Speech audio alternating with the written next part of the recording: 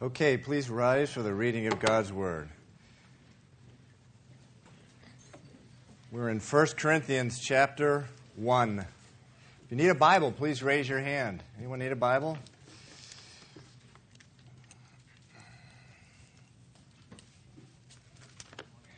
One Bible.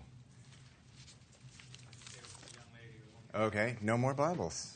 It's a good problem to have. Mike knows the Bible by memory, so not a problem there. 1 Corinthians chapter 1, verse 1.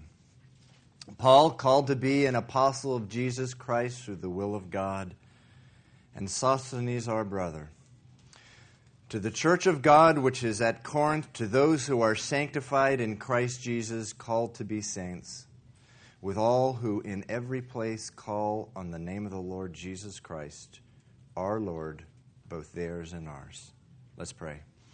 Father, I just pray, Lord, in the name of Jesus, God, that you would just fill us with your word, Lord, and that, God, that you would show us a large piece, Lord, this morning, a large portion of what your will is for our lives. And Father, I just pray that you would, Lord, just do a work in our lives and the lives of all the Christians, Lord, in this city who are gathering this morning, Lord God. That you just break open all our hearts, that,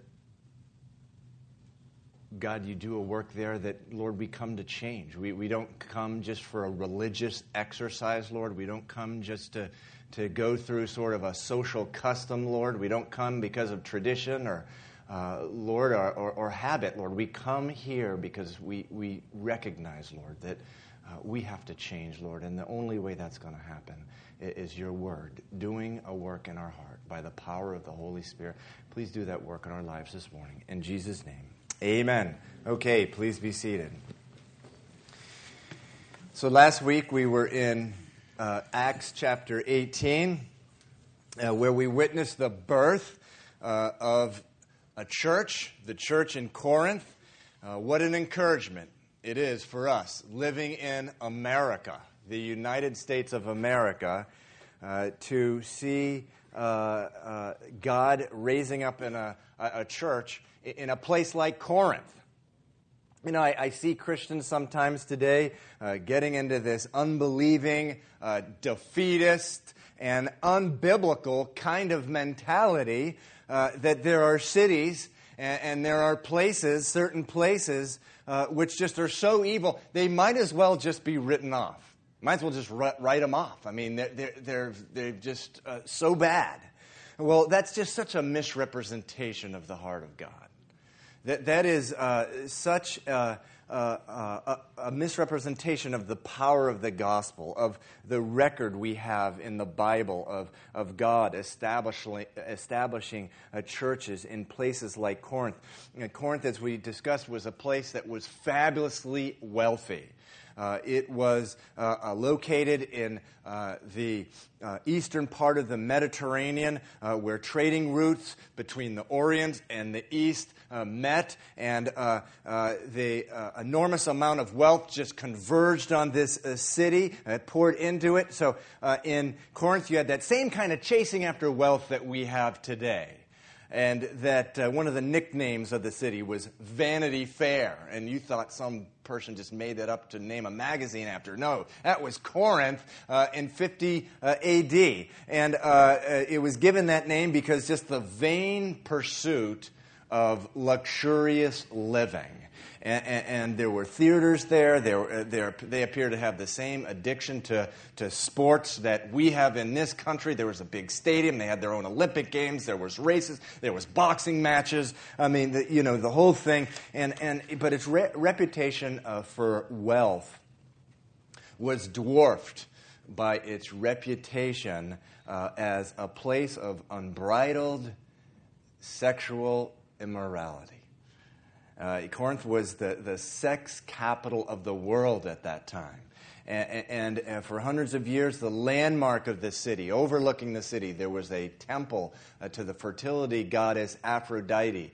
And and 1,000 temple prostitutes worked there. And so for a fee, they would give out what they thought was love. And this was a religious act of worship. And the reputation of the city was so notorious that it became known throughout the Roman world that to Corinthianize, as we said, meant to engage in illicit sex. To live like a Corinthian was to throw off any inhibitions in the area of sexual morality. And so you have this city of 500, 600,000 people. Let me tell you, the place was just a seething mass of humanity running after the lust of the flesh.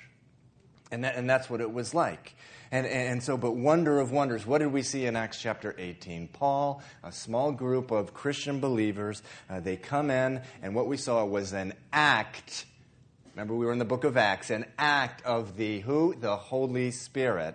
The Apostle Paul, filled with grace, the gospel of grace, declaring the word of God, that salvation is by grace through faith, and that not of ourselves, it's the gift of God, not of works, lest any man should boast. And a church was established. And so 5 or 6 years later, Paul's in a different city. He's in Ephesus. And it's 57 A.D. about, and he writes a letter to this church that had been established in Corinth. And that's the letter that we have before us this morning. And we're just going through with blistering speed 2 verses this morning. Paul, called to be an apostle of Christ Jesus Christ, through the will of God, and Sosthenes our brother, to the church of God which is at Corinth, to those who are sanctified in Christ Jesus, called to be saints. And I'm going to spend some time, the balance of our time this morning, on just those 2 words, mainly that second word, but the first word, sanctified, and the second word, saint. The second word, saint. Sanctified and saint. Let's talk about those words. They're from the same root word in Greek. The word sanctified in Greek is the word hagiaso. The word saint in Greek is the word hagios. Now, let's talk about that word saint. Your Bible may not have that word saint. Your translation may have the word holy.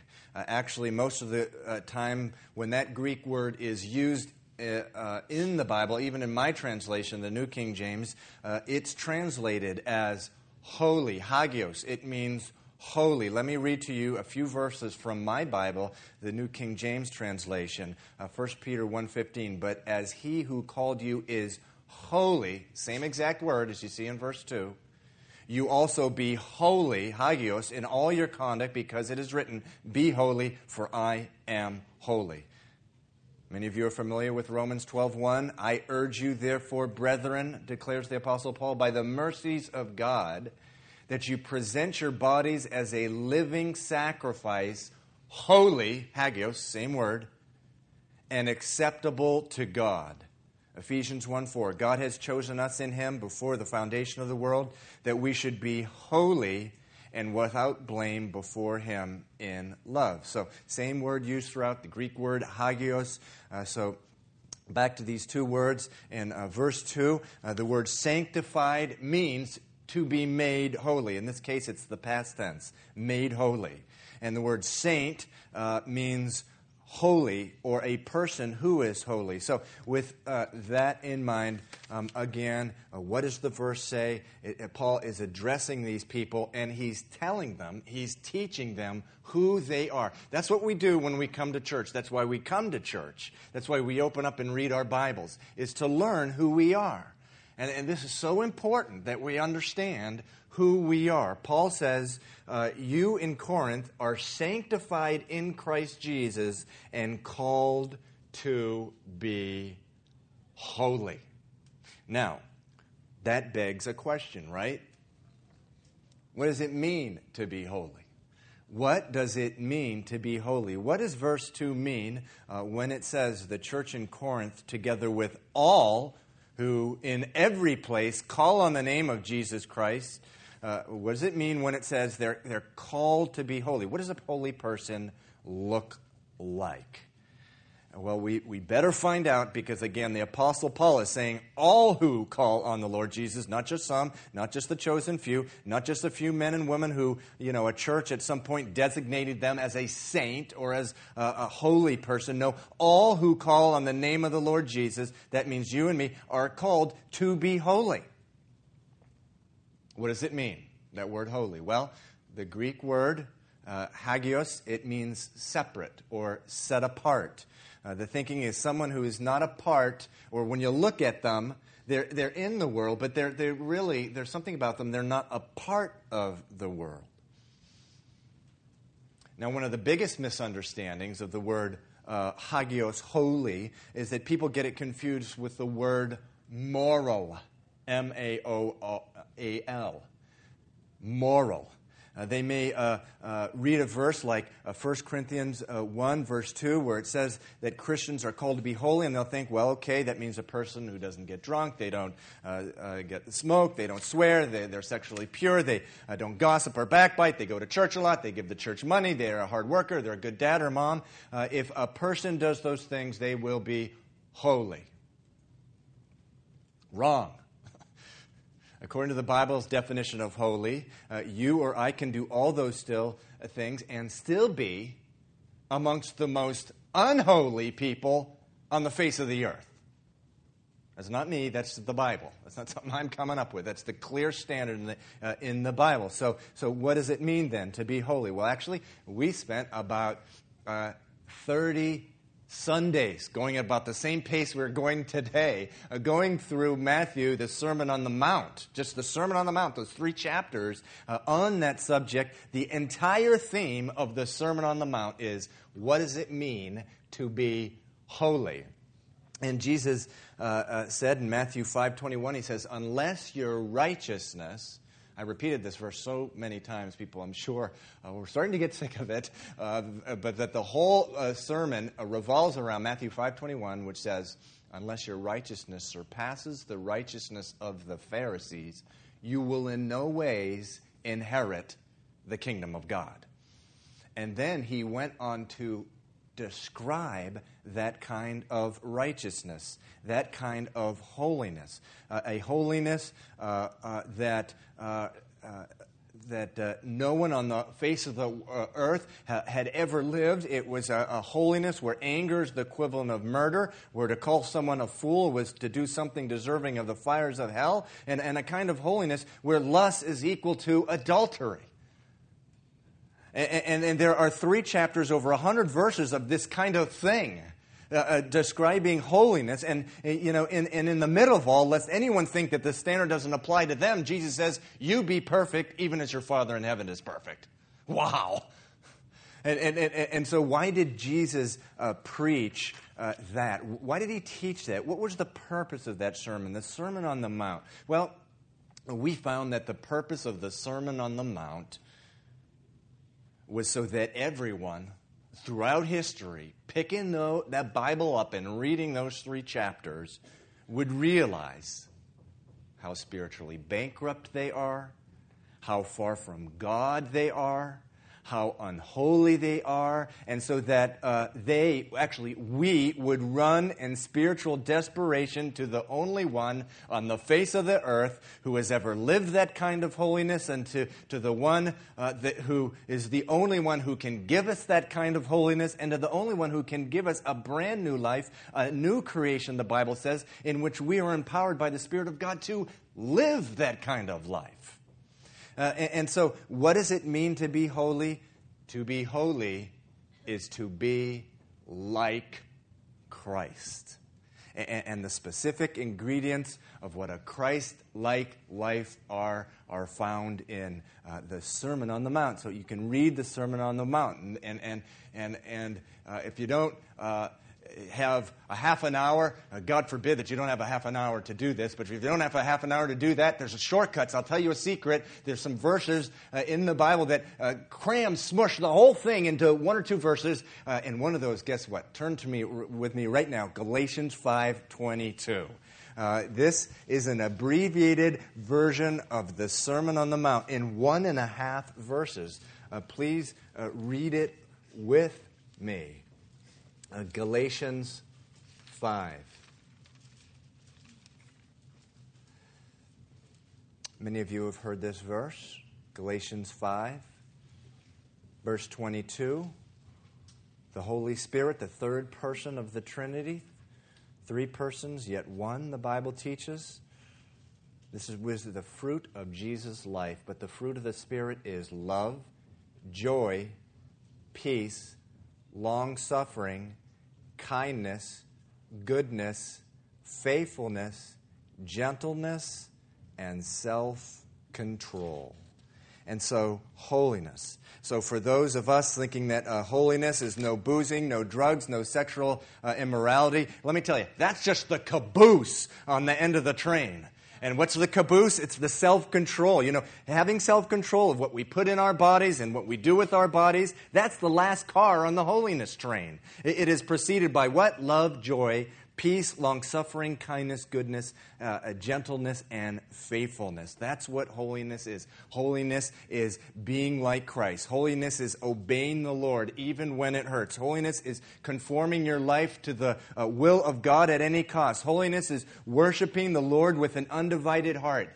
Holiness is in the face of temptation. Holiness cries out, like Joseph before Potiphar's wife, how can I do this wicked thing against the Lord? That is holiness. Holiness declares with the Apostle Paul in Romans chapter 6, how can we who died to sin live in it any longer? That is what holiness is. Now, let me tell you what I think is the most striking thing about verse 2 of 1 Corinthians, chapter 1.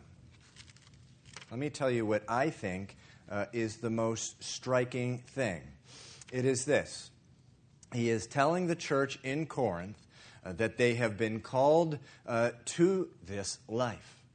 The church in Corinth, that they have been called to this life. Corinth, one of the most decadent cities of all time, certainly on the face of the earth at that time, the sex capital of the world, the Vanity Fair of the Roman Empire. And he's saying all of you are called by God, all of you are called by God to be a holy people, every one of you. It doesn't say, I know you guys live in this wicked place, you poor, poor souls, oh, I'm being battered around by all this temptation, you poor... I wouldn't dare say the same things to you that I told, the church in Philippi or Thessalonica. For you, I'm going to tell you, no, it says, all of you called to be holy, hagios, Christ-like, every one of you. And so, this is the standard, and he doesn't lower the bar. And guess what? This message, this word is so relevant to us today. I mean, we live in a country where there's such a tendency in the church today to lower the bar, to lower the standard of holiness expected in the life of a believer, to accept compromise, to accept a diluted kind of holiness, of what I would call a sort of maybe kind of holiness. A watered-down holiness. And guess what? We excuse it on the basis that kind of holiness you see in the Bible.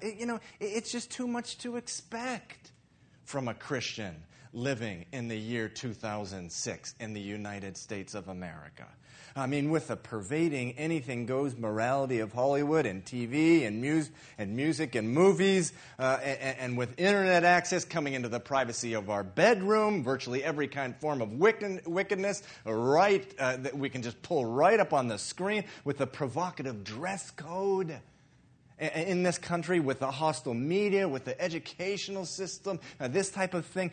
Get real. Don't be so judgmental. Don't be such a blockhead. Come on, with all this holiness stuff. You can't expect someone living in the United States in the year 2006 to be living like they did on the prairie 100 years ago. Well, actually, I may not expect it, but God does. And he expects you and he expects me to live the same kind of holiness that was expected on the prairie 100 years ago, and the same kind of holiness he expected in Corinth 2,000 years ago. He expected it in Corinth. He expects it of you, and he expects it of me. And it's a blessed life. And it's a powerful life. Remember what the Lord told the Apostle Paul in Acts chapter 18. Paul had come into Corinth, and no doubt overwhelmed by what he saw there. Wow, all the licentiousness and whatever, the debauchery, and he just overwhelmed. And it says at one point he gets very discouraged and filled with fear. And what did we read that the Lord said to him? The Lord said, "Do not be afraid, but speak. And do not keep silent, for I am with you, and no one will attack you to hurt you, for I have many people in this city." Now, as we talked about last week, when the Lord said, "I have many people in the city," that doesn't mean there were a lot of Christians there. There weren't. There were practically no Christians, maybe none. Arguably, there may have been a couple, but there were no Christians, or very few, in the city. What the Lord meant by that was that he was drawing many people out of darkness to him. He'd already set them aside for salvation, appointed them for salvation. And he was going to use the Apostle Paul to draw those people to him. And what was it that was going to draw those people?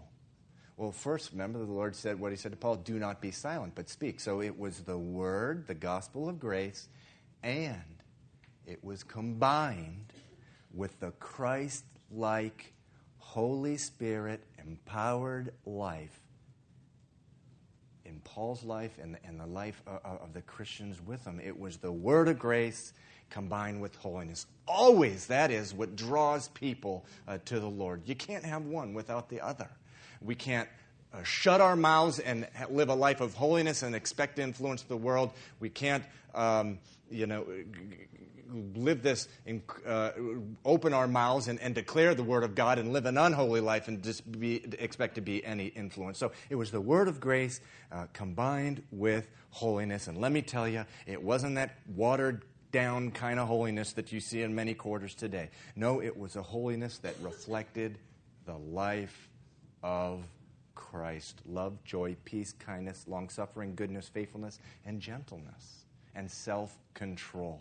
And so, let me tell you, let's talk about this for a second. Let me tell you a huge mistake that I see Christians make, and that I've made too. I'm as guilty of this as anyone.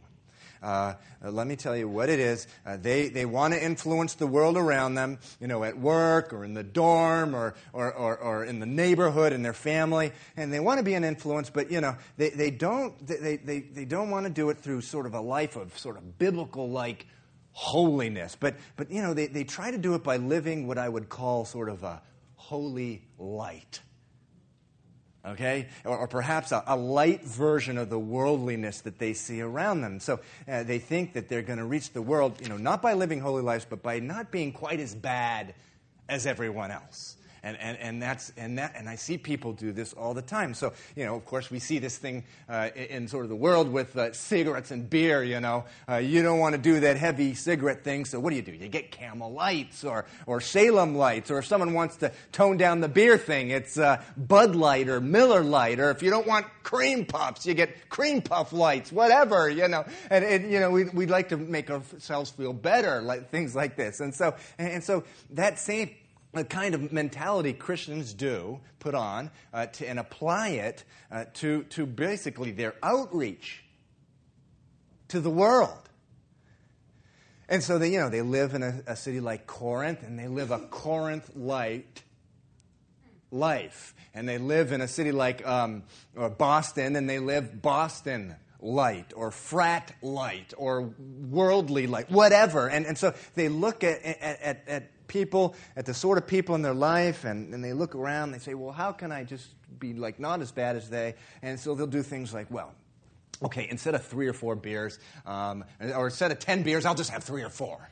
And instead of X-rated movies, I'll do the R-rated thing. And instead of, the porn channel, I'll do the MTV. And I'll use, 4-letter words that are not so bad ones. I'll stay away from the real bad ones. Nightclubs are okay, but as long as they have a curfew, I'll listen to gossip, but I won't tell you any gossip.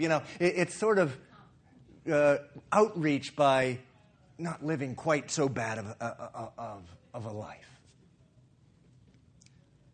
Well, let me tell you. I hate to break the news to you. And I found this out the hard way myself.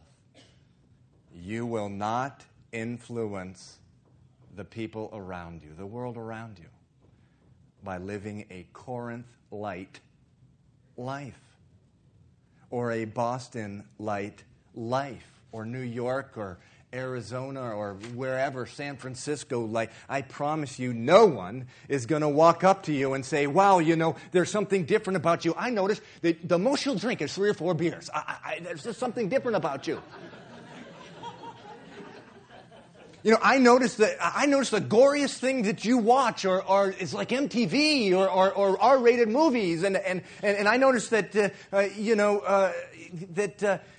that you don't go do that porn stuff. You stick with the MTV or whatever, and you're so holy light, or you're so worldly light. And tell me about this God you serve. No, this is never going to happen. That's not going to happen. And so there's a very powerful example in the Bible, real powerful and unbelievably tragic, of someone who tried to live a worldly light. Actually, what it was a wicked life. His name was Lot. And though first the Apostle Peter does say that he was vexed by what he saw every day in the city of Sodom, what was really going on is he was living a Sodom-light life. Now, some of you know the story. The wickedness of Sodom was so bad that God, the cries of, or the odor of the wickedness was so bad that God decided to destroy the city. He sent 2 angels to the city to rescue Lot. The 2 angels came to the city and retired at Lot's house for the night. And I'll read now a quote from Genesis, and it says, when they had retired into Lot's house, the men of Sodom, listen to the extreme of this. I mean, this is bad.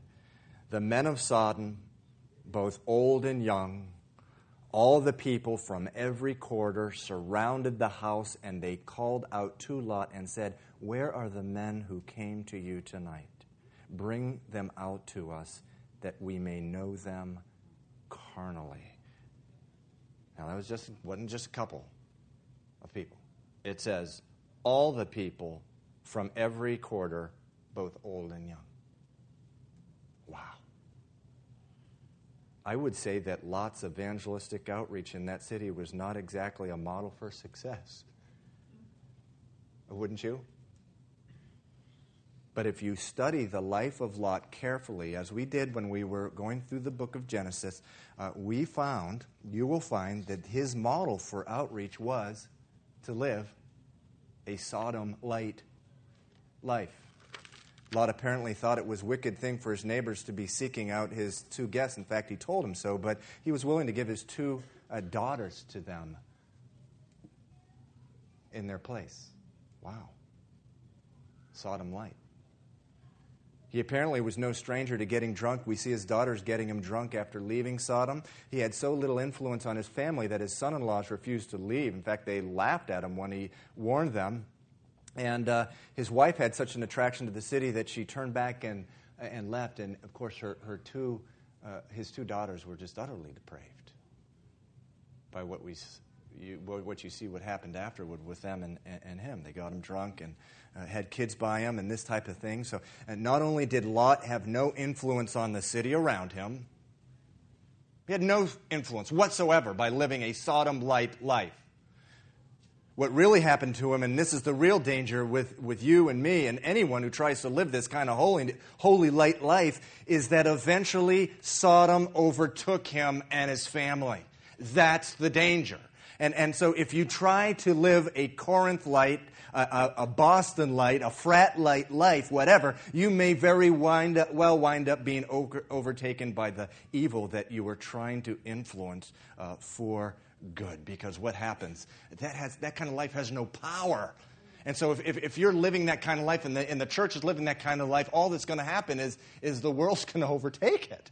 And so the Sodom light, like the holy light life, it's not what Paul is describing at all. It's the furthest thing from his mind in 1 Corinthians 1, verse 2. Now, no sooner had I decided this past week what the subject of my message was for this morning: holiness. I really believe the Lord told me early last week, teach on holiness. We need to learn about holiness. No sooner had I decided that, then what do we find out? Another mega church pastor leading a double life, exposed by the media. Would that every man in a pulpit in this country was exposed in the same way. The Bible says that judgment begins in the house of God. Praise God. Let that happen. Lord, please come do that.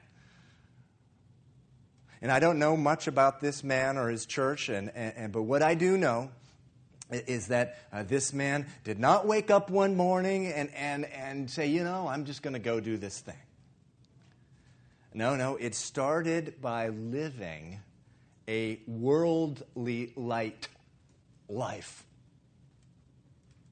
It started by living a watered-down kind of holiness, an American-style holiness. It started out with a rationalization in his own mind. It's okay to live with these kind of compromises. After all, this is America. I got to reach America. Blah, blah, blah, blah, blah, blah. The problem, again, what we saw in this man's life with living a worldly light life is that not only will it have no influence on those around you, but the world around you will eventually overtake you, and that's what happened to this man.